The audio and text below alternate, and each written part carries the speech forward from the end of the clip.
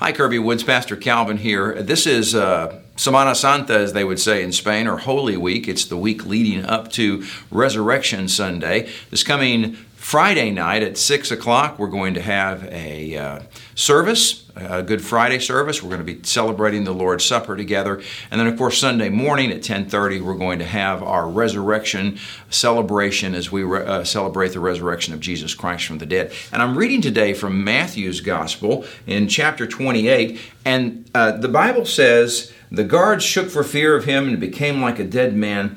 And the angel said to the women, 'Do not be afraid, for I know that you are looking for Jesus who has been crucified. He is not here, for he has risen, just as he said.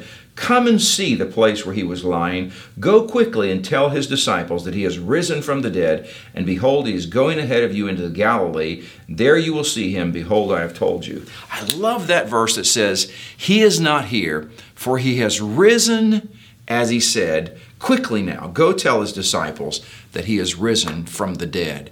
You know, for you and me as followers of Jesus Christ, that's the greatest message.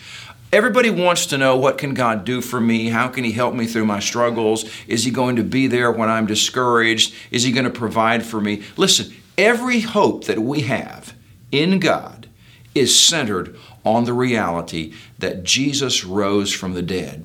When he rose from the dead, he demonstrated that he is the sovereign God of all creation, that he is God incarnate, that he is who he says he is and can do what he said he can do. All of it hinges on the resurrection. This coming Sunday, we're going to talk about the resurrection, the importance, the power, the purpose of the resurrection in each of our lives.